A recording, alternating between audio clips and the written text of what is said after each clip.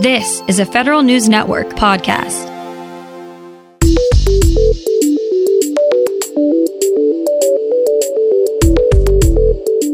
Coming up on today's Federal Newscast, the government is open this morning, but lawmakers only have a few weeks to strike a long-term deal.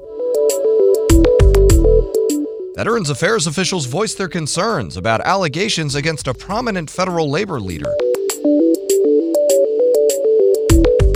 Meanwhile, VA is chastised for its inability to process appeals for payments to outside healthcare providers. These stories and more in today's Federal Newscast.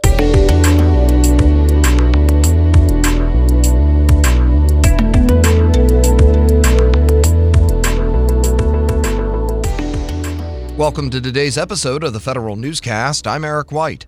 Federal employees can head into work today as the president signed a 4-week continuing resolution. The CR keeps agencies funded at their current levels through December 20th.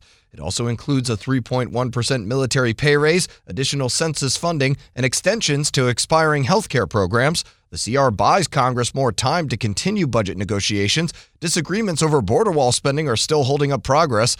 Congressional leaders say they still want to conference and pass all 12 appropriations bills in some form or another for 2020.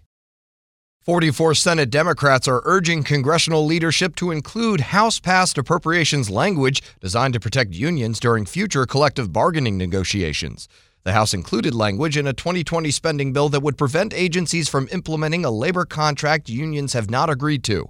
Several agencies this year implemented management proposals their unions never approved. Senate Homeland Security and Governmental Affairs Committee Ranking Member Gary Peters says the language would safeguard federal employees and their collective bargaining rights. Veterans Affairs says it's concerned by recent allegations of sexual harassment against American Federation of Government Employees National President J. David Cox. VA Secretary Robert Wilkie wrote to acting AFGE National President Everett Kelly. He wants personal assurance that it will protect VA bargaining unit employees from sexual harassment.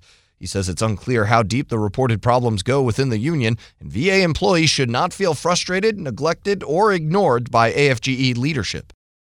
Veterans wait while their claims appeals languish in boxes, bins, and filing cabinets. Federal News Network's Tom Temin explains. In an audit of appeals for payments to outside health providers initially turned down, the VA Inspector General found problems. Managers in VA's Payment Operations and Management Directorate could not track the literal paperwork backlog of unprocessed appeals, didn't oversee the appeals function itself, and failed to prepare for a law to modernize the whole process. Unprocessed appeals sat around various locations for an average of nearly 2 years. Payment managers say they're making progress. I'm Tom Temin. The IRS's advisory board recommends the agency partner with private sector tax practitioners and tax software vendors to revamp its customer experience strategy. The Federal Advisory Council said a new strategy should focus on getting the IRS to embrace agile development and allow private sector partners to help improve the taxpayer experience. The agency developed its last customer experience strategy in 2015. The Air Force is investing in 3 Vanguard programs that it labels as game changers, which will quickly transition into programs of record. The Vanguard program idea is part of the Air Force's science and technology strategy, which rethinks the way the service invests its research funds. The 3 programs are Golden Horde, a network of precision-guided missiles, Navigation Technology Satellite 3, an advanced GPS capability, and Skyborg, artificial intelligence manned drones that fly with fighter jets. The Navy is suffering a shortfall of spare parts for its fighter jets because of supply chain management problems that go back decades. Federal News Network's Jared Serbu has more. The Pentagon's Inspector General says 5 critical parts that are needed to keep the F-18 in operation are in short supply. Because of that, maintainers have been cannibalizing parts from some aircraft to keep others flying. Navy officials say budget cuts are partly to blame, but the IG says the Navy may have been able to avoid the problems if it had done the supply chain studies DoD policy requires. Those are supposed to happen every 5 years, but F-18 program managers went 18 years without conducting a logistics assessment. Jared Serbu, Federal News Network. Defense officials could do a better job helping contractors transition to changes in TRICARE. A Government Accountability Office report says in the most recent 4th generation of TRICARE contracts, businesses had trouble meeting deadlines for processing referrals and claims because the transition guidance was not specific enough to prepare them. GAO says DoD should improve guidelines and oversight and define data sharing requirements more specifically to ease future transitions.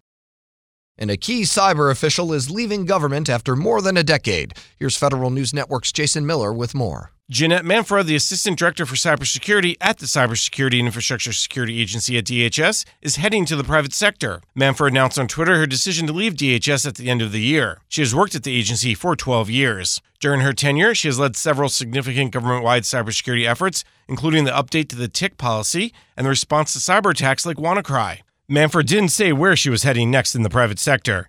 This would be Manfred's second tour of duty in the private sector. She earlier worked for Booz Allen Hamilton. I'm Jason Miller. You can find more information about these stories at federalnewsnetwork.com. Search Federal Newscast. Subscribe to the Federal Newscast on iTunes or Podcast One, and follow us on Twitter. Our handle is @Federal Newscast. I'm Eric White.